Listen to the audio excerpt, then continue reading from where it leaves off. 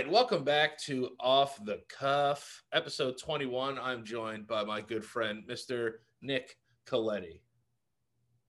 Hello. What's going on? Another Vine legend, obviously. And we're still thriving, I guess. You know, they tried to take it from us, but they couldn't keep us down. You know, but you're also a stand-up comedian, an actor. Yes. A thespian. Thespian. A thespian. Love the theater. The theater. The theater. So obviously here on Off the Cuff, you know, it's a mental health show. We talk about people, you know, and their journeys with mental health. I appreciate you coming on the show and taking some time to talk to the people. Totally. First question I wanted to ask, how you feeling? I feel great today. You feel great today? I do. That's awesome. You know, I like that you said you feel great today because it is a day by day thing that we deal with, you know. Definitely. And I mean, how old are you now? I'm 26. You're 26. So I feel like, you know, like your weird uncle that you've only met like twice. But like, you know, I've seen you like grow up since like from when you were a kid, basically. Yeah, so, kind of. Yeah. You know what I mean? Like Vine was like what, 8-9 years ago? Mm-hmm. You know, like you were just a little poop pants.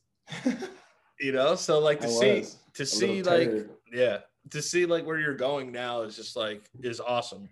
And Thanks, you know, in terms of like content creation, what in Vine, like what do you think your headspace was at during that time? Since, you know, 8-9 years ago is a long time. You know, were you in school? Like what were your aspirations at that age? So I was besides being funny as shit. That was kind of pretty much it. I was really trying to like prove myself. Like I would just want to make people laugh. I want people to think I'm cool. Like I want to be like, and then the other thing was just, I want to move out of Pittsburgh. Like I want to just start my own life. So yeah, I mean, as far as headspace goes, it was just like having fun. There wasn't a ton of pressure. And that's definitely, I think, what has changed from I'm like trying to get back to that headspace because right. Once you're like trying to like make a career out of it, and there's like, you know, you got to be careful with taking liberties sometimes. And I think that kind of like, I'm trying to like kind of undo those limitations that I've put on myself as far as like creating goes. I think when we get older, like a lot of us, like we want to become like more artistic for some reason. Mm-hmm. You know, like we want to be like known as like, you know, you were like the saw dude and I was the suck your titties dude. So like, you know, that's what people know us from, and like that's what people associate us with. And it's weird because like we do spend a little bit of time like trying to get away from that for some reason. But then we realize like, dude, that's what got us to the dance. Right. You kind of gotta embrace it. Yeah, like, you know, like I always think of it like I can't go and get a regular job if someone Googles my name. Right. You know, like the 9 to 5s of the world, if it's not like an entertainment it's done. It's done. There no one's hiring me, especially in this like this climate. Right. You know, so like around like 18, how'd you start like doing Vine videos? Who like inspired you to start doing them? Was it you? Did you see somebody? Was it me? I actually had a buddy, one of my best buddies. He told me about it, and I at first was like, I didn't really see the novelty. And then I remember I was playing with it at work one day and it just like clicked. I thought it was like, yeah, just like the most fun fucking thing. And then from that point on, it was over. So what were you doing for work? I worked at a car dealership. Selling cars? No, fucking washing cars. I was like, damn, dude, lot attendant. All right, so you're 18 years old, you're living in Pittsburgh. You know, when was the first time that you had like oh my God, that's Nick Coletti? Oh man. Like, did you obviously, you know, it starts home, you become like a hometown hero kind of. Right. And then it like leaks out to like the rest of the state. You know, and Pittsburgh, you know, Pittsburgh's like a crazy city to me, just off the bridges alone. Yeah. It's like a lot of bridges. Pittsburgh's like a weird. They overdid it. Yeah, they overdid it for sure. How many? Dude, do you guys need another bridge? Have? Yeah, dude, I think it's the most bridges in the world. It has to be the most bridges in the world, right? I think they actually. Like Pittsburgh is a city that like I feel like wasn't supposed to be a city. Oh my God, there's no way this is possible. What does it say? It says 446. 446 bridges. That can't be real. Maybe there is. Maybe there is. You learn something new about your hometown. I think they're counting all the like smaller ones too. Yeah, and going both ways. It says it has more than Venice, Italy, which is crazy. That Pittsburgh is the Venice of America. There you go. There it is. So I basically grew up in Venice. Yeah, basically. I'm Italian. You're cultured as fuck. So at what time do you start like sensing like, oh, like people are recognizing me now and like I could probably like, I guess, do this? It was probably a good year after I started really, maybe not though. Maybe it was like half a year. I kind of forget. Like I just remember being at the mall with my cousins and then someone came up to me and I was like, oh my God, that's crazy. So I think that was the real first, like. And then when did you move out to LA? When did you make that venture? When I was 19. Oh, so you were quick. You were ready to get the fuck out. Yeah, it was probably like 2 years after I started doing Vine. Okay. So now you're out in LA with, which you're there now. Mm-hmm. Can you tell me like a little bit about your first like, or one of the first like, all right, I'm in Los Angeles stories? You're like, yeah, this isn't Pittsburgh. Well, yeah, I mean, I remember you were there. Or no. It might have been my cousin. Yeah. Yeah. It was like we had all these people over to the house that I lived at, and we like had everyone was like drinking, smoking, like partying. It was just a bunch of like Viners, and like we ordered like hella pizzas, and it was just like so different than what I had been exposed to in Pittsburgh. Isn't it just so like weird? The conversations were just different, like what people are talking about. It's weird when phone people become real people, like for a split second. Mm-hmm. And it's like, oh man, like I was really hoping this person was cool, and then they turn out to be cool, and it's like, all right, great, all right, that's cool. But like I never really got too much into like the Vine meetup space. Mm-hmm. And I attribute that to like a part of me of like trying to be like, nah, like, I do my own thing. It's like, if I could go back and do it, I would have sold out hardcore 100%. Right. Like go like full King batch. Oh, full batch. I would have went like full batch every day. Yeah. Yeah. I mean, more power to him. He rocks. Like, but I could I think that's just like, I could never do it. Yeah, no, I don't have that's like too where pretentious. I'm too pretentious, but like I'm anxiously pretentious. That's a good way to put it. So you're out in LA, LA's weird. We all know LA's weird. When do you start like having like, did you start noticing stuff with your mental health before or after like Vine in LA and stuff? I mean, so to be honest, like I've always kind of had not issues, but like I've seen a therapist since I was a kid. Like there's always been like anxiety and like so I've kind of been dealing with mental health my whole life, the good and the bad. But yeah, I mean, LA kind of heightened that anxiety. I think now I'm finally getting into a routine that's super healthy, just like eating well, make sure I exercise every day. Like I have to do that. Yeah. Being outside, being around people I like to be around. But for a really long time, I was like kind of lost here just because I didn't have any of those tools to help me like kind of calm down. So I was drinking, smoking, like getting fucked up. Yeah, doing a bunch of unhealthy shit. And also it's like you don't really know who has your best interest out there. You know exactly. People come and go in that arena, I feel like all the time. It's like, it's does this person just want to shoot a Vine with me, or does this person genuinely care about me? Like that's the stuff you're gonna think about. No, yeah, and that's valid, but I think the person you have to learn to count on the most is just yourself. So yeah, you can't.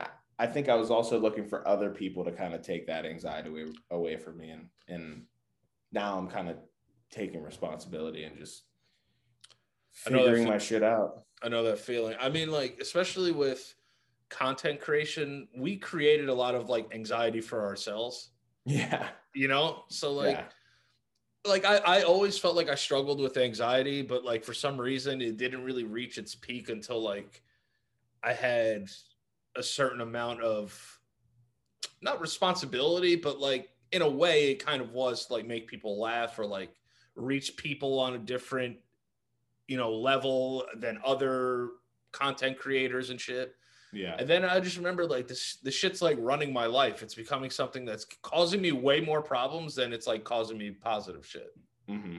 You know, for you, like, I think that now like you're transitioning to like full acting. Yeah. I mean, pretty much, right? Like is content creation still like your love, or is it more like, yo, like I'd rather just fucking film a show or a movie now?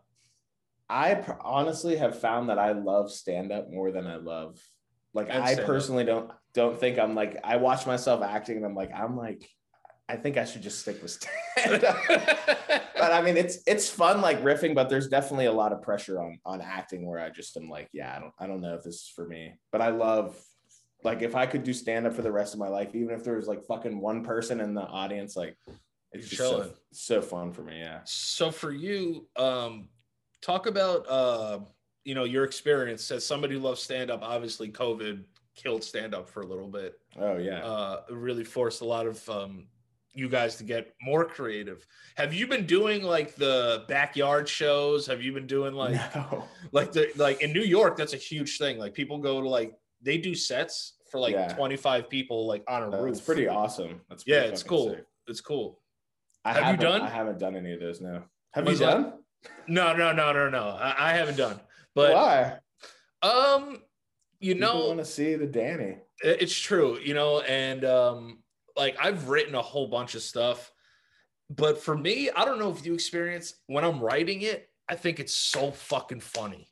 Mm-hmm. And then I go back and revisit it and I'm like, maybe I'll change this. And then I get down to myself and then I get rid of it, like the material. So I self-sabotage myself before I even get a chance to get on stage with it. I feel that. You know, I feel like I'm more of like a... If it makes you laugh, though, it'll make someone else laugh. That's what I found. Which is true. If I'm going to laugh at it, because there's been so much content that we've both have probably created that we were like, this isn't funny, but like it still blows kind of. Dude, I was just talking to my girlfriend this morning. She posted a video like yesterday and she was like, I just had to post something, like I didn't even give a shit about this video, and it like totally blew up. Yeah, and I feel like those are the one. It shows me that I don't know what the fuck I'm talking about. It's humbling for sure. Yeah, it's just like, dude, like you worked mad hard to do this one thing, and it has X amount of likes, and you just took this picture like in your bathroom, and this is like blowing that out. Blows up. Yeah. I think like to go back to what we said with anxiety, I think we put that pressure on ourselves. Definitely. You're like, you know, like how many times did you like film a Vine, redo it like 15 times, edit a picture for like 50 minutes? Oh my god, and it sucks. You look at it again and you're just like, what did I do? Dude, I spend way too much time like on Lightroom, you know, like just like throwing pictures in Lightroom and shit. Wait, I think the contrast is too high. Yeah, and like, you know, -1. It's perfect. It's perfect. It's awesome. It's perfect. Great. It's my best work. Yeah, so you know, I think when it comes to like my stand-up, I'm not afraid to fail at this point. Like people, like I have enough fans where like people would laugh at what I was doing, but I want to be good enough where I can go somewhere and nobody knows me and I could still make people laugh. I haven't really done that yet. I think that's really a fear of mine, but I just need to, like, I've done stand-up, but the crowds have been Bloody fans. Right. Yeah. So I mean, I'm the same way. I want to like go prove myself in the fucking dungeons. Yeah, like I want to like quote unquote put in the work, but every comedian that I've ever spoken to is like, what the fuck are you talking about? No one gives a shit. Like, you want to know who's going to say stuff like that? Comedians, old school comedians that I don't want to say that are jealous, but like, you know, like I paid my dues. I've definitely experienced that too. And I think that's part of the reason why I think I have to go do that stuff. But I've also heard the flip side, which is what you said, like just fucking run with what you got, man. Like, yeah. Why would you go backwards if you're already like on this trajectory? David Alan Grier, who's obviously a legendary, comedic actor, comedian, in Living Color, big guy. I remember I was talking to him. He was like, "Do you do stand up?" We were in the green room at Caroline's, and I was like, "Nah." I was like, because he knew I had like a big following. We were talking about it throughout the weekend, and he was like, "Dude." I said what I said. I was like, I want to be like a pure artist. He was like, "Dude, who gives a fucking shit?" He was just like, "Dude, go get your money, bro." Mm-hmm. And a part of me wants to do that, but like a part of me wants to be respected. I would be anxious just knowing like, oh, well, these people came here to see me, but am I that funny? Am I good enough to rock a room by myself? I get that. Yeah, I get that. It's honestly a tough call because there is that lust of like, oh, I want to be like this guy. I want to be the comedian's comedian. Right. But then there's also that like, oh, I still have to fucking eat. Yeah. That's why you gotta, I guess, like, have you done It's possible to do both. Oh, for sure. But if for me, I'm scared. I'm scared. I'm not about picking one thing anymore. I say I'm gonna do both. So when did that start? Just recent. Okay, so I'm reading this book called The Greatest Secret. I don't know if you've heard The Secret. No, I've heard of The Secret, but not like The Greatest Secret. So it's like this like spirituality. I get kind of skeptical of those things, but yeah, there's definitely some good things that you can take away from it. But it's the main thing is like just being present and being grateful, and like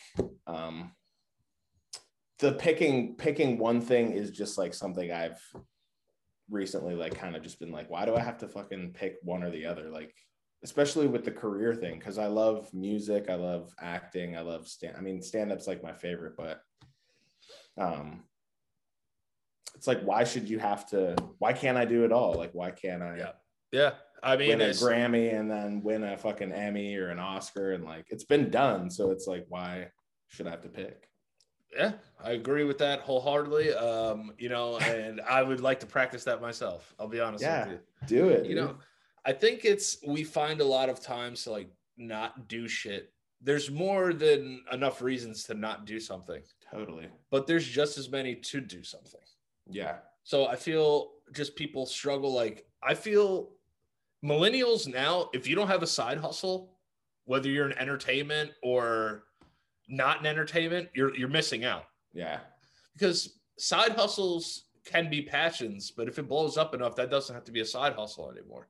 Mm-hmm. Vine was a side hustle for me. And then it's me like, too. Dude, I get to do podcasts now and make a living off of it. Like, I took a shot on myself one time in my life, and it was like, I'm gonna just try and be an entertainer. And that's awesome though. Yeah. And you're doing it. And I'm doing it. And, I always looked at guys like you, like the younger generation of Viners. I can't believe I'm talking like this. Yeah. Is that a gray hair in your beard? It is. And, to see that though, you guys paid respect to OGs though. You guys were a respectful bunch. You were like, I felt like I was the comedian on Vine. So like whoever had like millions of followers would be like, oh, that's Let Me Suck Your Titties, Danny. Like that's my dude right there. Yeah. And the funny ones knew who the other funny people were. Right. Yeah. And there was not saying that I'm funny. No, I think you're hilarious. Unfunny. And I'll be honest with you. There was a lot of people on that app that were not funny. There were just a lot of people who were not funny. I'm going to say it. And I'm sure people found me unfunny. That's perfectly fine. Yeah, it's all good. It's all good. But I remember just seeing your shit and being like, this kid doesn't fucking miss. That's fun. Thanks, man. I was like, this kid's not missing. And you could tell that he gives a fuck, but he doesn't give a fuck. that's exactly the balance I'm trying to just get back to. You know, and I just remember everything was like perfectly done by accident. Mm-hmm. Thank you. Yeah, and you were always somebody that I would look to for like inspiration. Like, you know, like I liked creating like words and shit, like on my podcast today. And like you were always creating shit. You were creating. You weren't like doing trends. You weren't doing a lot of like, you know, this is what's popping. Or if you did it, it was a satire. Right. So I was always inspired by like what you were doing. Thanks, man. So, get out of here. Get out of here, sweetie. Thank Get out of here. Grazie. Grazie mille. So when you came on and did the basement yard, that was like our first like real like long extensive conversation. Yeah. Is it fair to say that you were in a darker place then?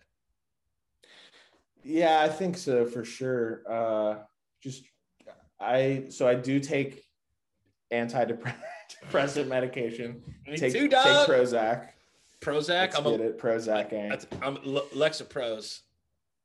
Damn! Shout out Lexi. It's Lexi, 20 Shout mgs. 20 mgs for the brick. Lexi's a pro, dog. Yeah, dude. The fucking 20 mgs gets me going. Fire. So we're not mental health professionals, by the way. This is just what works for us. We're not. Yes. But I was not. I got to that point. I don't know if you've ever been at this point where you're taking your medication and you're like, dude, I feel fucking great. Like, oh yeah. Guess it's time to stop taking the medication. Yep. So that was like at the 6-month point where I had stopped. So I was like, not knowing how to cope with any anxiety or stress. It was like, just like going through that shit as a kid again, almost. Yeah. Drinking a lot, smoking a lot of kush, trying to make this kind of toxic relationship with my ex work still. Yeah. And that was really just like not healthy at all. And yeah, you were filling voids. Right. Exactly. So I was still touring and like doing stand-up, but I was like, not where I should have been mentally or like health-wise. Because, you know, I mean, you know, we had a lot of text correspondence during those times, you know, and I know that like you were trying to like cut back on the drinking, and, you know, I could tell that you were, you know, you were reaching out for help, you know? Yeah. And I'm one of those people where, you know, thankfully I've been through enough shit in my life where I'm going to take that shit seriously. So like I would text you and be like, yo, like, you good? Like, what's going on? I appreciated that. Seriously. Yeah, dude. Where are you standing now with like do you dabble? Do you drink some wine from now and then? Or are you just trying to go like completely sobs? So I like sobs. Have been toad sobs. I've definitely cut back. It's not like a coping mechanism anymore. I've definitely fucked up a few times through quarantine. Like had a couple too many drinks or smoked a little too much, but it's definitely under control now. That's good. That makes me happy. It's not like a wake. Are you still burning? A little bit, yeah. It's here and there. Now, do you feel like that alleviates some symptoms that you deal with? A little bit, but it also kind of makes me stressed. I've definitely been giving that some critical thought lately, seeing as far as just like cutting it out completely, because I was never one that could enjoy weed. I would always either smoke a little bit too much weed or not enough. So like a lot of my anxiety started from drug use, 100%.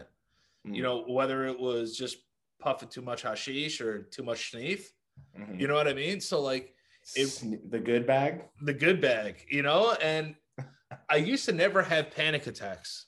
I had like one or two, and then I started to just have fucking panic attacks. It literally one of the biggest panic attacks I ever had in the beginning was while I was partying. Wow. Yeah. So I'm like, yo, like, all right, like I'm done. Like I do my little strips, And then I'm like, and I come up from. That's funny. I do my strips. I come up from Your crest white strip. Your white strips. I do my white strips. Whitening up the nose a little bit. And I stand up from my mirror and my heart starts going, gosh.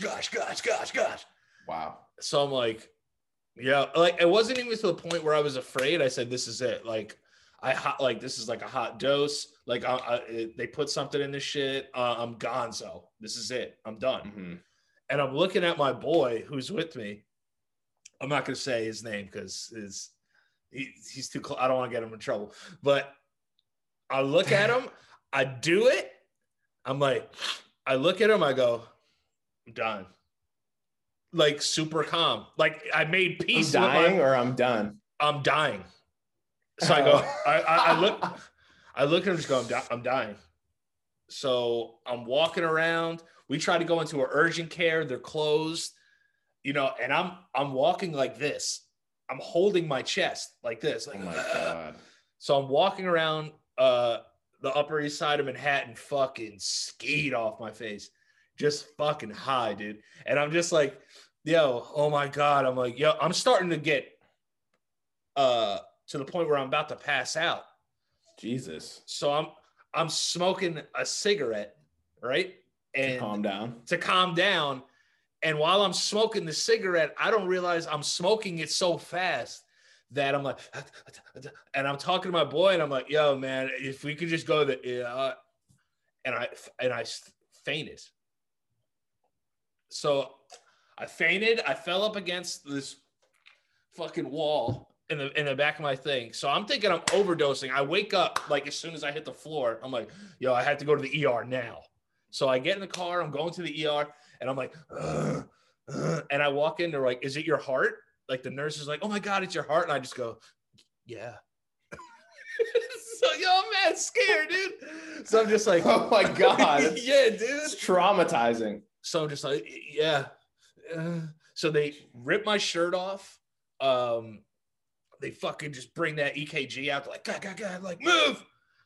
And my boy's with me the whole time, as schneefed out as I am. Good. So yeah. So he's like, you got to think about what he's going through too. He's like, oh my God, my friend's dying. He's like, I'm gonna die. It's my heart now. Yeah, he's like, I'm gonna die too. So I remember I'm in the bed and they did the EKG and they're like running around to like make sure like I'm okay. And I grab him by his shirt because I think I'm gonna die. I just go, I grab him, I pull him close to me, and I whisper in his ear. I just go, you have to go back and clean my apartment.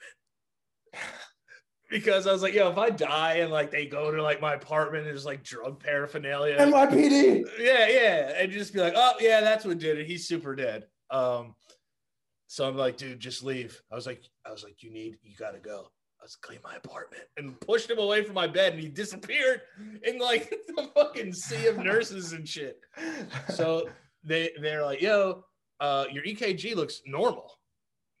So I'm like, oh, all right. So like, they take your blood, check like your troponin levels, which will tell through a blood test if you're having a heart attack. Oh, wow. My heart's fine. So at first when I went in, they were like, you do any drugs? And I was like, no. And then as they were doing it, I was like, to the nurse, I was whispering to everybody that night. I whispered to the nurse. I was like, I might have done some crack cocaine. And she was just like, damn, you said crack? Yeah, because I didn't know what I was talking about. I was like, crack cocaine. And I was just like, yeah. I was like, I did some crack cocaine. I might have done cocaine. And she's like, all right, thank you for being honest so we can save your life now. So they're like, listen, we're going to flush out your system. And I'm like, yo, so scared, just like jumbling around, like I'm dying. I'm afraid to text people and tell them that where I am. And they give me, they flush me out and they give me Valium to calm me down because they know that nothing's wrong with my heart. I'm fucking freaking out though. Mm-hmm. Dude, 5 minutes later after this Valium, I was walking around that hospital like I owned it. I was like, oh, hey, Marcy, what's up? You guys, like, everybody all right? You guys good? Like, I can help. I was trying to like help people. I was walking around. I was walking around like with my fucking thing. I was like, yeah, I think I can go home now. And so it reversed the the coke high? Yeah, they flushed me out. Or were you speedballing? Were you on both? No. They baselined me. Oh, okay. How'd they flush it out? They just do like there's like a solution that they do through IV. IV, okay. Yeah, to clean you out, and then they gave me the Valium. They were like, "You just got to calm down." So me thinking that these people don't know what they're talking about, I was like, "That's gonna kill me." I'm like, "Don't give it to me." They're like, "Yo, dude, shut the fuck up." And they're just like, "Throop." And dude, 5 minutes later, I was like, "This is the greatest. I feel fantastic." I walked home. Dude. I walked home from the hospital after thinking I was gonna die 4 hours ago. I walked home. I was like, "Do like I'm ready to go." And then me, like an idiot, I did more when I got home. So this is when I knew. Oh my God. This is when I knew. And then I ended up back. I was so embarrassed. I went to a different hospital the next day. This is you went back to the hospital? The next day, I had to go back to another one. And yeah, dude. So like, this is when I realized I was like, yo, like I really need to get help because this stuff that I was doing to fill voids in my life is like ruining my life now. And then a friend of mine who I was very close to growing up, he overdosed and died like around that same time. And I ended up checking myself into a facility, Lenox Hill Hospital, psych ward. What up? Responsible. Yeah, you know what I mean? And at that point, I was just like, dude, like if living's going to be like this with panic and stuff, I said, I'm just going to end it. I'm going to take my own life. I can't do this anymore. Every day I was just in fear. I couldn't shit by myself. I couldn't shower by myself. I had to move back in with my parents. Like I was fucked up, dude. I was really, really fucked up. So that's why I've stopped abusing any kind of substance, really.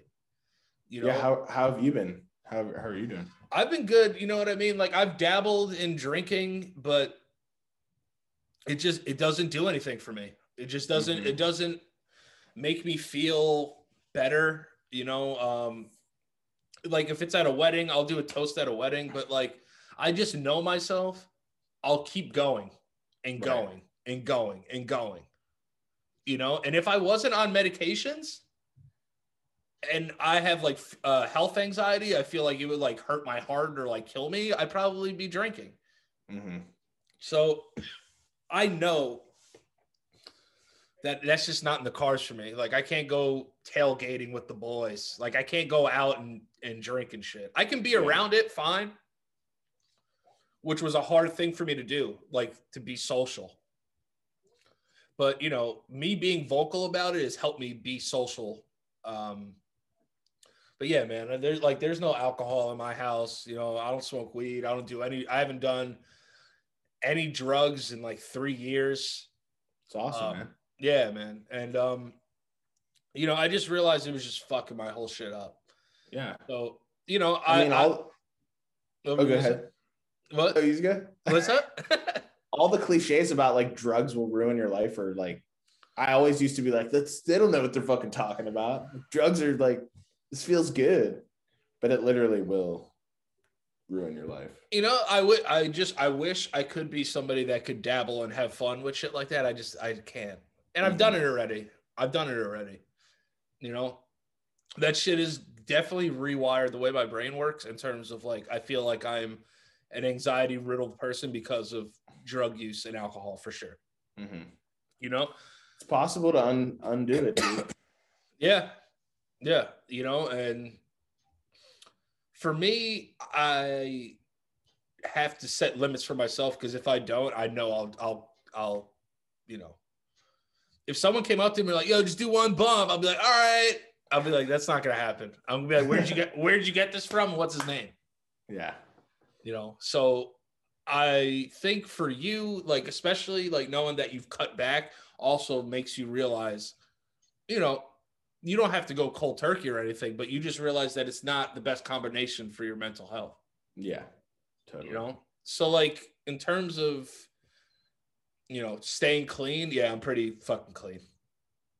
You know, I want to talk to you too. We touched on it a little bit on the Basement Yard podcast. Was your relationship with Mac Miller?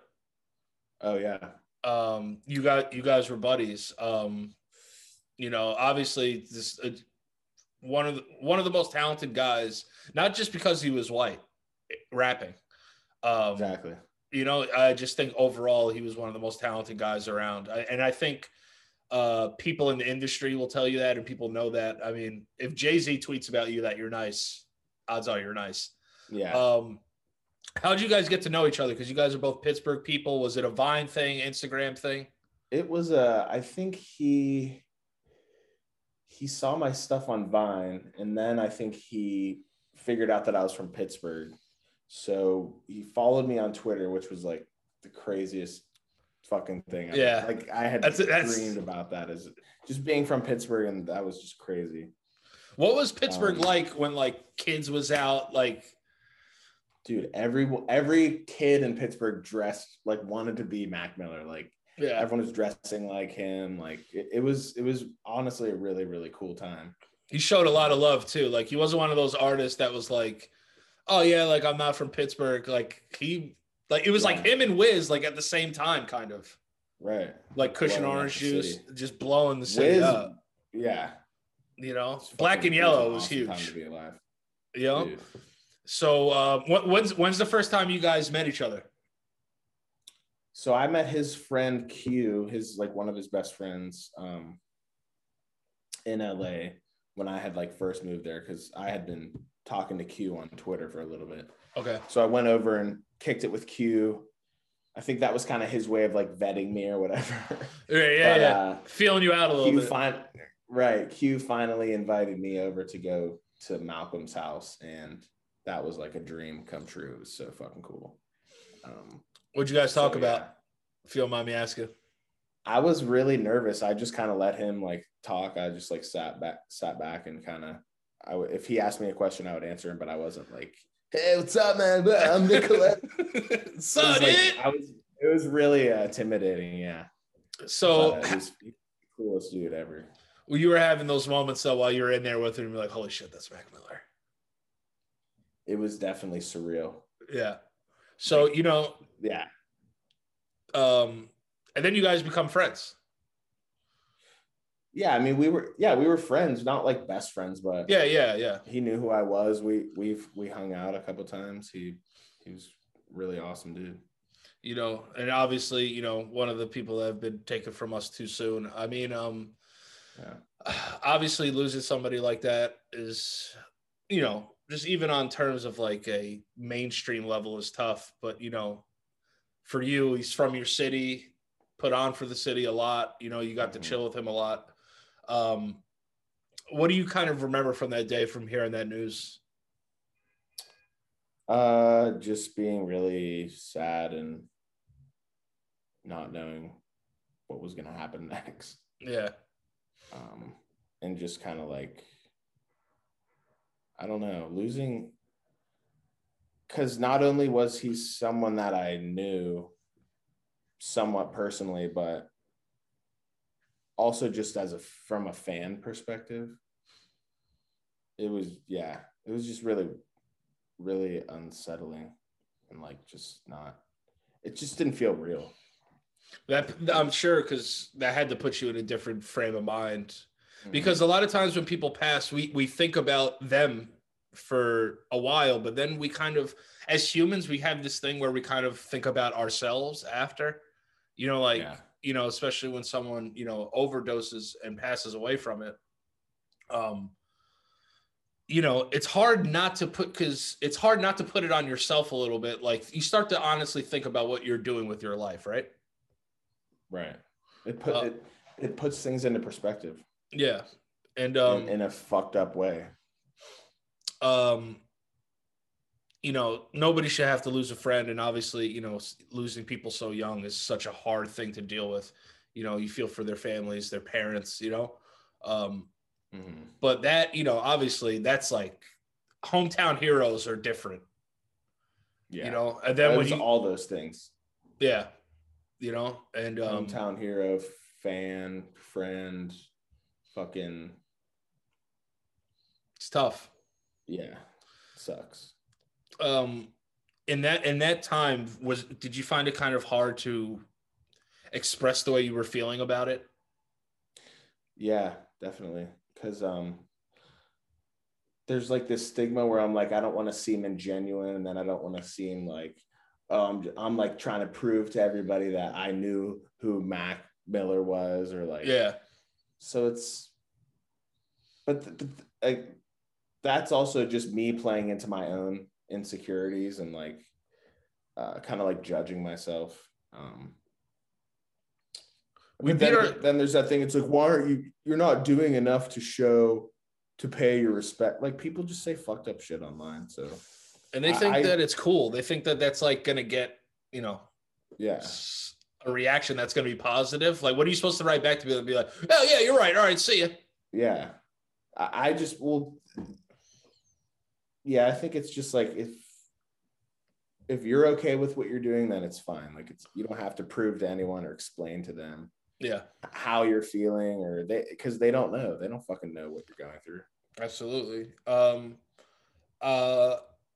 I don't ever want to. I hate when people say like, you know, like people's death influenced them to do other things, but a lot of the times, sadly, it's, you know, when we lose people, we realize in our lives, like, you know, like maybe there's some things I want to do before it's my time to go. Yeah, of course. You know, I think about him all the time, and like, to be honest, the whole stand-up thing was fucking like crippling fear for me, and I just told myself, like, I'm gonna do this for all the people who, including Malcolm, who aren't here. And, you know, I mean, I've had other friends who have overdosed too and have taken their own lives, and it's like, why the fuck am I scared to do this, when, if anything, I'm just gonna do it for them. I think not only, like, not to sound cliche, but like that's a beautiful thing, because, you know, and honestly, it's so hard to recover from seeing stuff at a young age. It just is. Mm-hmm. You know what I mean? Like, I've had to bury kids I grew up with, you know, from drugs. You know, I had to see my brother Michael bury his best friend. You know, and it's crazy because we don't realize the impact that we actually have on people. You know, I never want to accept it, but like, you know, people DM me, they'll be like, dude, you saved my life. Like, I was going through things. And for us to leave as positive of an impact as we can leave on the earth, when I die, I just want people to come to my funeral and be like, you know what? Like, he had his flaws or whatever. That's a good dude right there. Yeah. That's all I want. Yeah, that's all anyone can hope. And that's what's going to happen too, because I mean, we all have our fucking issues, but no one's perfect. I know that's another cliche, but it's seriously true. Like, everyone has their fucked up stupid shit. The older I've gotten, the more I've respected cliches. Mm-hmm. They're cliche, and even saying they're cliches for a reason is a cliche, but it's true. You know, so it takes two to tango. I was like, dude, I would have never said this 5 years ago. I'm just a fucking human cliche book. But you know, so tell me like a little bit about what you're doing. Obviously, you said you know, you take medication. Are you still in therapy? COVID's been a fucking crazy time to deal with mental health shit. Definitely, it's been trying. There's been trying times, but yeah, I have a therapist. I speak to him, if not once a week, once every other week, and he's great. It's just nice to have someone to just like kind of dump your bag, and he's really good at just leading me to the conclusion instead of him like just like telling me the obvious, what's fucking wrong with me type deal, which I think is really cool. So that's super helpful. Exercise, again, has like completely changed my mental health, just because. What's your routine? Do you have one, or you just go like fly by night? So I live pretty close to the beach, which is another thing that's been like a huge fucking mental health, like just going there, taking a long walk by myself or something. The earth. It's so peaceful, dude. Yeah. But I'll go to the beach and just run on the sand for like maybe an hour. Damn, dude, you got a fucking fight coming up? Right? Running on the sand? Who, you fucking Rocky? it fucking hurts, man. But it's the best fucking workout. So I'll do that for like 4 miles, do about like 50, and then like 50 push-ups, 50 to 100 push-ups, and I'm like ready for the day. If that doesn't happen, your whole day's fucked up.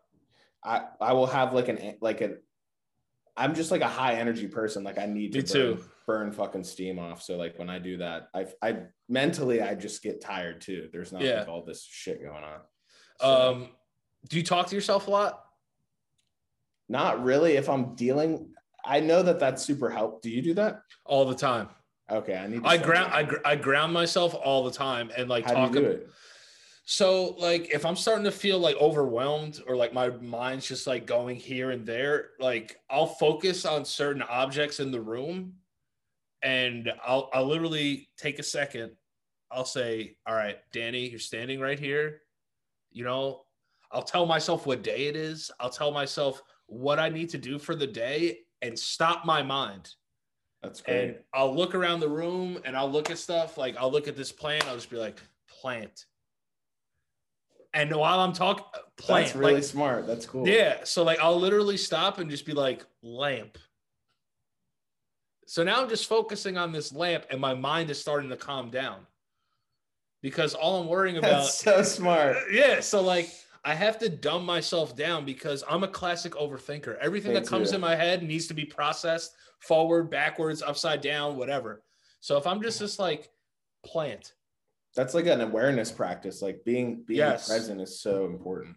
Like I'll stare at my floor and like I'll just follow like the wood of the floor, but sometimes I get anxious about that because like it'll be like uneven and like my head will start like going over. Fix it. Yeah, so like I have to literally plant myself and stare at something.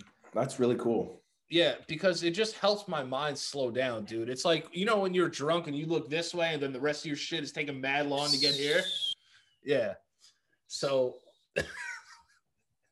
that's what I do when I start thinking about one, shit I shouldn't be thinking about, two, stuff that's bothering me, and three, when I realize I need to fucking calm down because I'm starting to lose it. You know, I have manic episodes, dude. I have episodes where I'm full-blown manic and I say wild shit. Like wild shit. But when you're nobody fucking loves me, people close to me, I disrespect them. I'll say things that are hurtful on purpose because I'm just in this manic zone where I'm hurting, so I want everyone else to hurt around me. I just become fucking destructive, bro. Like, it's not to the point where I'm like, give me all this fucking booze, like shoot coke into my dick. Like, not like, but I'm loud. I don't realize like that I'm fucking screaming. Like it's scary, dude, to be in a manic state. And I could feel them coming. So it's like, you ever watch Dragon Ball Z at all? Oh yeah. Yeah. Like when like Goku's fighting and he's like not Super Saiyan yet. And then he has that moment where he turns Super Saiyan. That's when it's like mania. Yeah. So like that's what happens. But instead of like being good, I'm bad. So like, yeah, dude. Bad Danny, bad boy. Danny Bad Boy, bipolar Dan in the building. So once I got diagnosed with bipolar, it was tough for me to deal with these manic episodes. But then I started to realize, like, I've been having manic episodes my entire life. I'm just a manic little bitch. Little fuck. How do you, is there like a medication that helps with that? Oh, yeah, for sure. Lithium. Oh, wow. Yeah. So, I take medication for my diabetes, which is reversed, but I have to take it for a little while longer.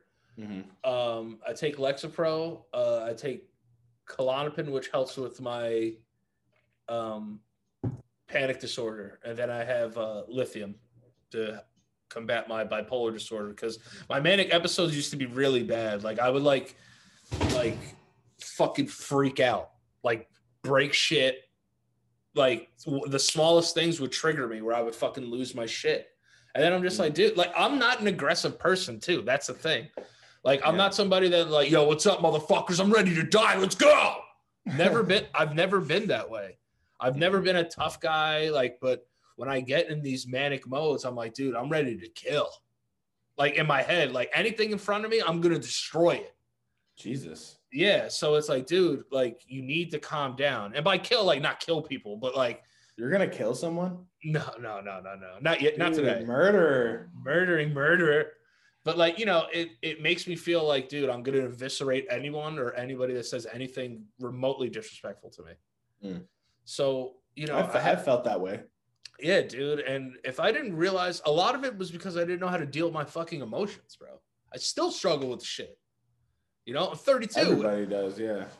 And another thing, like I just had to realize, like this is going to be a lifelong journey for me. So I have to stop thinking like I'm going to get better in a week. I've had to accept that lately too. Which fucking sucks. Takes practice. Yeah, it's just like anything. It just takes time. Have you ever done cognitive behavioral therapy? I think that's what my therapist specializes in. So I think it's the best. It's the fucking best. He's definitely, you know, it's like it's so cognitive behavioral therapy, for like those that are listening, it's like something where it's not so much therapy of being like, all right, so like what was your relationship with your parents? You know, a lot of it's more of like scientifically based, like to help you learn coping mechanisms for your anxiety and stuff. So, you know, I literally had a notebook. I read this whole book, Master of Anxiety and Panic by Dr. David Barlow. And I walked around with a notebook the entire day and was just like literally day journaling, just being like scientifically, like, what's your anxiety at right now, 12 p.m. out of 10? And I shit you not, everything was tens in like the first couple months of reading this fucking thing. Uh-huh. But by the time I got through with the book and I was done practicing the book, zeros. Wow. Ones, twos. If I got to a 2, it was a really bad day. So What book? I'll send you the link right now. You know, this book, it's a workbook. You know what I mean? It's not like you just read it and like you're like, oh, all right, cool. You have to like really, really do it for it to work. But I'm not lying. If I ever met this dude, I would lick his ass. This dude saved my ass, and I would like to return the favor and lick his. 69, 96. I would 96 the shit out of this dude. Hell yeah! But I just sent it to you. But yeah, dude, I'm telling you, my shit went from all 10s to 0s and 1s. This is awesome. Thanks, dude. Yeah, but you know, and I feel someone like you, who has always been like a goofster in terms of like on the internet. Mm-hmm. It's also hard for us to be like, yo, like, I don't know, like shit kind of sucks right now. Yeah. It's like, oh, but you're supposed to make me happy. I'm like, yeah, I don't fucking feel like it. Suck my ass. Yeah, that's okay. You know? Yeah. The like I've just learned to be more honest about what I'm feeling, because if I'm not, it fucks my whole day up. Because now I lied. Lying to yourself is like that's the one person you can be honest to all the time. And yes. you lie to them all the time. I'm good. I'm fine. Lying to yourself is, think about how many times you lie to yourself a day. Probably a million times. I'd be like, you're good looking, and I'm like, okay. There you go. Same problem. First lie. First lie of the day. I'm like, dude, you're not. You look good today. It's like, dude, you're not overweight. I'm just like, and that's not what science doctors say. What are you tipping the scales at these days? Dude, the heaviest I was at was like 285. I'm like 220 something now. Oh, that's awesome. Yeah, dude. I lost a lot of weight. Dude, I was fucking fat, bro. I was fat, dude. Too many chopped cheeses? Too many chopped cheeses and too many fucking Negra Modelos. Wow. I'll tell you that. That was your favorite? Yeah, dude. Any IPA, I was like, give me 11 of those. Because, light beer couldn't get me drunk anymore. Like, I would have to drink like 16 Bud Lights. So I'm just like, dude, I can't take it. Pissing every 5 seconds. So I'm like, give me like Sierra Nevada torpedoes. Oh, these are 10% alcohol. All right. I'll drink 6 of these and be fucking shit-faced. Yeah. You know what I mean? Like, I had this thing where I always thought like I was an amazing reverse driver. Like drunk? No. When I'm sober. Oh, okay. Right. So one of these nights I'm fucking wasted, and I was living on a private lane. So I was just like, yo, and my boy kind of was just like, yo, like, let's go to this store called Madaba. It's this 24-hour deli in our town. I was like, yeah, bro. I was like, let's go. So I'm just like, yeah, let's do it. Like, yeah, come on. And he's significantly smaller than me. So it's like, dude, you can't drive. Like, you can't. Just because he's probably like smacked out of his mind. Fucking obliterated. Like, okay. You know, so I'm just like, yo, I'm just gonna like, yo, let's run the monitor real quick. Dude, I seriously thought that I was backing the car up fast as shit. Maybe 15 minutes went by and I barely have moved in this lane because I'm so fucking drunk and I don't want to hit anything. And then we got halfway down the lane and we just left the car there because I was like, yeah, I can't drive. And we just walked. Now, and I think of times like that where, dude, think about like how close I either could have just been to having trouble losing my license, like not stuff to the point where I'm like, dude, I could have made a left and like hit a kid. Like, you know what I mean? I could have, but yeah. I think of it more like real life stuff. Like, yo, if I get pulled over and get a DUI, my fucking life is over. Yeah. You know, like you can't do shit without a license. If you get a DUI, you can't travel to certain places. No. So I was like, dude, I can never do this again. Thank God. My buddy was just like, yo, bro, just leave the car. Let's just walk. Out of his drunken stupor, he had one good thing to say. And he was like, yo, let's just walk. Let's just walk, dude. I'm hungry. But I still believe I am one of the best reverse drivers in the continental United States. You definitely probably are. Yeah, for sure. I'm pretty good too. Are you this guy or are you fucking this guy? I do that, yeah. I'm a big reacher. Fucking reacher whipper. You know? Dad reach. Dad reach. And this was the dad reach too. Like he could hold you. Like your dad could hold you in a fucking head-on collision into the car. Yeah, dude. Whoa! Oh, my son! His arm would just fucking blow off. Yeah, I was like, dude, I'm going to go through this windshield and your arm's coming with me. Just letting you know right now. Fuck it. Let's talk about real bros. All right? Excuse me. And gassy. Yeah, it's all right. Listen, man. You can fart on here too. This is not rated. X-rated? No, X-rated. We have authentic conversations here. So if you want to shit your pants, fart, you can do whatever you want.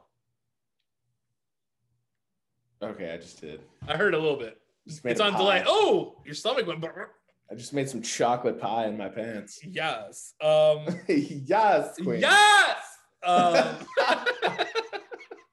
That's really good. Thank you. Yes. Yes. How many people ask you to say "sub, bro" every day? Saw, dude.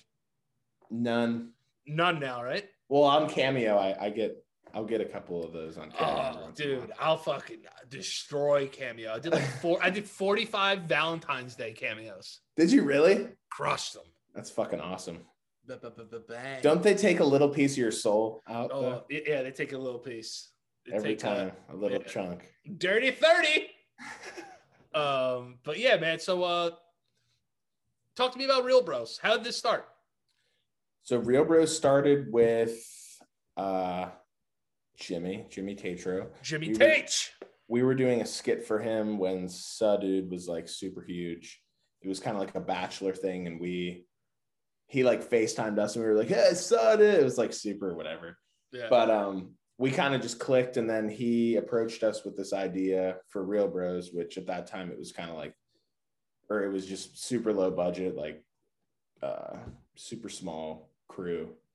And we shot it, put it on YouTube, and it ended up doing really well. So Facebook Watch picked it up, and then the rest is history. How do people find it? Just go on Facebook, type in Real Bros. You can only watch the second and third seasons on Facebook Watch. And then season 1 is on YouTube? Yeah. Okay. That's when Jimmy still owned all of it. Right. Yeah. So are you a producer on the show? Are you writing on the show? I'm not. I'm just an actor. You're just a sexy actor. Fuck it. All right. I have to ask this question. When the baby scene. Yeah. How many takes did that take? Dude, Getter Tanner is like an amazing. He's like way better of an actor than he gives himself credit for. He just did that. That's like one take of improv, of bro. Just him being himself. Yeah, crushed it. He's so fun to. He's just like a funny fucking guy too. Like, yeah, for sure.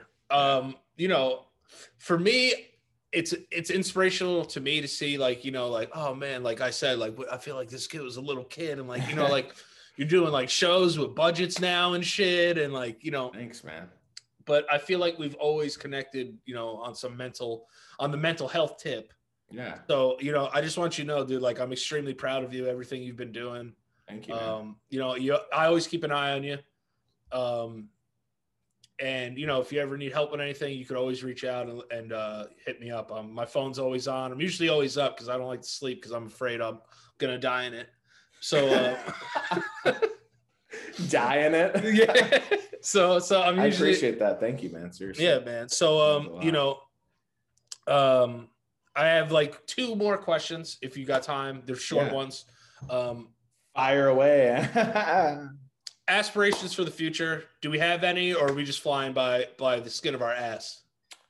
I want to start. Okay, so my girlfriend's been really inspiring me lately to start writing. So that's been a huge, nice kind of not fear, or yeah, I guess you could say fear of mine, just like putting myself out there and having my true. I feel like writing's pretty intimate. It's like your real thoughts and feelings, as far as like it's just like another work of art. But have you ever thought about writing before, or she kind of like was like, you should probably write? Yeah, I have, but I've just been really intimidated by it, like kind of afraid to just start, because there's like a format. I've never really been good with like rules and shit like that. I'm like, I'm terrible. What if I don't put in a fucking space where it's supposed to go and they won't read the script? So, but she's definitely demystified a lot of those things. Yeah, I mean, people can tell if we wrote it or not, because if it's too smart, people are gonna be like, "Hey, wait a second." So, writing coming in the future, you know, writing, more stand up. Yeah. Have you done any during the pandemic?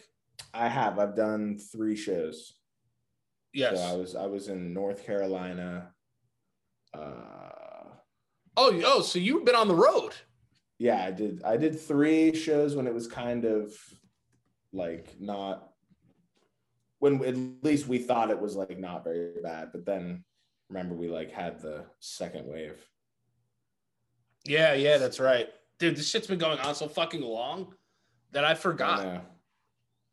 I did Raleigh, Arlington, Virginia, and Philly. Oh, I did Philly. That was fun. How many people? There were about 100 people for each show. Nice. So what's it like doing stand-up with like the social distancing and shit? Do you feel it in the room, or you just kind of riff on it a little bit? You riff on it a little bit, right? Well, not because I like people laughing through their masks. You know, it's weird. I was thinking about writing some material about that, but then I also don't want to be the guy like, hey, COVID, right? Like, let's talk about it. Yeah, airline food. Yeah. But it's like, boo, do something else. Yeah, it was fun. It was a good time. People just wanted to get fucking out and get hammered. Everyone was just drinking. Yeah, I mean, people would just want to go outside, man. Yeah. You know, and we never realized what we had outside. Dude, it's so true. It's like Earth is out there, dude. I'll be honest with you, though. I've been mad into the Earth, though. I love nature. Yeah, I love Earth. Mm-hmm. Earth is so cool. You know, like I lived in Florida for a year, went to the beach all the time. I said, this is a real place. I'm here. This is what it is. I was like, this is fucking real. It's like looking at fire. Like it's like every time you look at it, it's interesting. It doesn't lose its novelty. 100%. And it's like, dude, like over the last year, like my interest in sports and shit have like gone way down.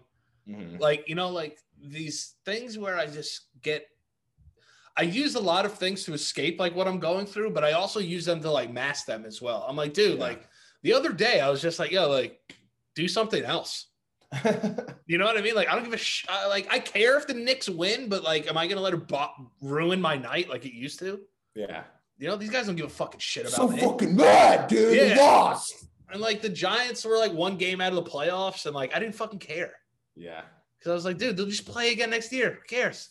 I never really found myself getting upset about sports. I just realized that I've put a lot of energy into things that don't deserve the energy. Mm-hmm. Whether it be sports, fucking social media. Yo, dude, if I didn't have social media for business, I would throw my entire phone in the garbage. Mm-hmm. I would get a flip phone. Me too. I hate being on my phone.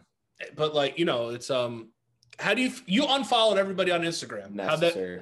How'd that make you feel? It's awesome. I hate looking at other people's stupid fucking shit that they do. Like, my life is so awesome. I don't care at all. It's just so draining. So I just am like, you know what? Whatever. I'll talk to my friends who I talk to. Like I'm gonna check up on them. Right. Yeah. But I'm not like, I just don't want to be on the app. It's nothing personal. It's just for me too. It's only personal with me. Yeah. You know, like I've had moments where I've unfollowed everybody on Instagram. Uh-huh. And then, you know, and it's just like I don't have the aptitude to process all of this shit. Because it drives me fucking insane. So it's just like, draining. It's like this one made another show. This one's doing a tequila company. This one's doing this. And then I'm like, dude, if I didn't have this to like promote my shows and like get my word out there, I would not fucking be on here. Yeah. It's a scary place. Realizing that like no one has a gun to your head. Like you don't have to look at anything you don't want to. I know. That's like a sobering thought though, because it's like, society makes you think that you like have to be on this shit all the time, but then you like wake up and you're like, wait, what I don't have to be on this right now. Like something else. Have you ever looked at your screen time and been like, Jesus, what's wrong with me? Yeah. That's what I've been going through. I'm like, dude, get a fucking life. Get a Peloton bike. You know what I mean? Like, God, jeez. Peloton. You know what I mean? Someone needs to make a funny ass Peloton skit. Yeah, they should do like a Peloton for like poor people. Where all the workouts are in like plastic Peloton, and like all the workouts on the screen are like it's like a fake iPad. And like the people are actually in front of you or like little like below you. And all the videos are filmed in like really shitty alleys. It's a scroll wheel. It's a scroll wheel. That's what it is. No. It's like tissue paper where people are just doing this. That's the fucking the Peloton. The Brocaton. New from Hasbro. Yo, what's up, dog? I'm Danny. We're gonna like do some yoga or some shit. I'm tired.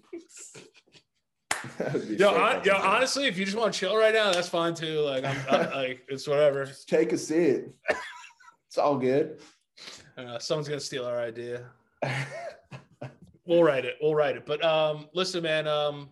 Thank you so much for coming on here, dude. I know, like, we could talk for having me, dude, for about 5 hours, but you know, the human don't get us started.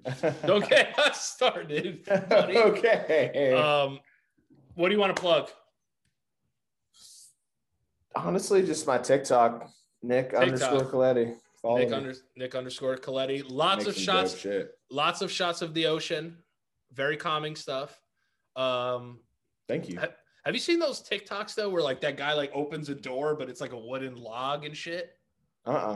This dude is doing like weird ass trippy shit where like he'll be like, oh, look at this. And like he'll turn this down and it'll be like it'll be like inside his living room, and then he'll open his living room and it's like his dad's mouth. I'm like, what the fuck is this? I love those ones. They're sick. Yeah, dude, those fucking trip me out. I wish I had the skill to do anything that artistic. It's just an app. Oh, I'll find the app for you and send it. Yeah, I'm about to get artsy as fuck, bro. This guy picked up a log and there was like an entire family of like colonists under there. I was like, how the hell does this guy do this? This guy's fucking crazy. Yeah, it's a sick app. Let me see, actually. Who is that dude on Vine to just be like, oh man, is that pizza? Now you got 500 pizzas. Who's that guy? fuck, what's his name? He'd just be like, "Oh, The is this your-" illusionist guy. Yeah, he'd be like, "Is this your car?"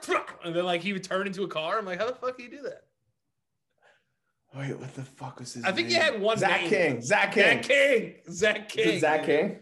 He's like, "Oh man, I wish I had more Dominoes," and then he would have like 7,000 boxes of Dominoes. Yeah. Yeah. I'd be like, "How do you Dude, do that?" I'm like, "Computers." Definitely smoked Kush Oh yeah. a lot. Yeah. That guy's been to many VIP. I need to find this app. Yeah, we should Definitely. find it. Silicon Valley parties. Hell yeah. Dude, thank you so much for everything. Go check him out on TikTok. Nick_Coletti. Man. You got it. Got it. I nailed it. This is the business part. This is the business part. Also, this is showbiz. This is showbiz, baby, honey. Get used to it or get out. Saying biz is.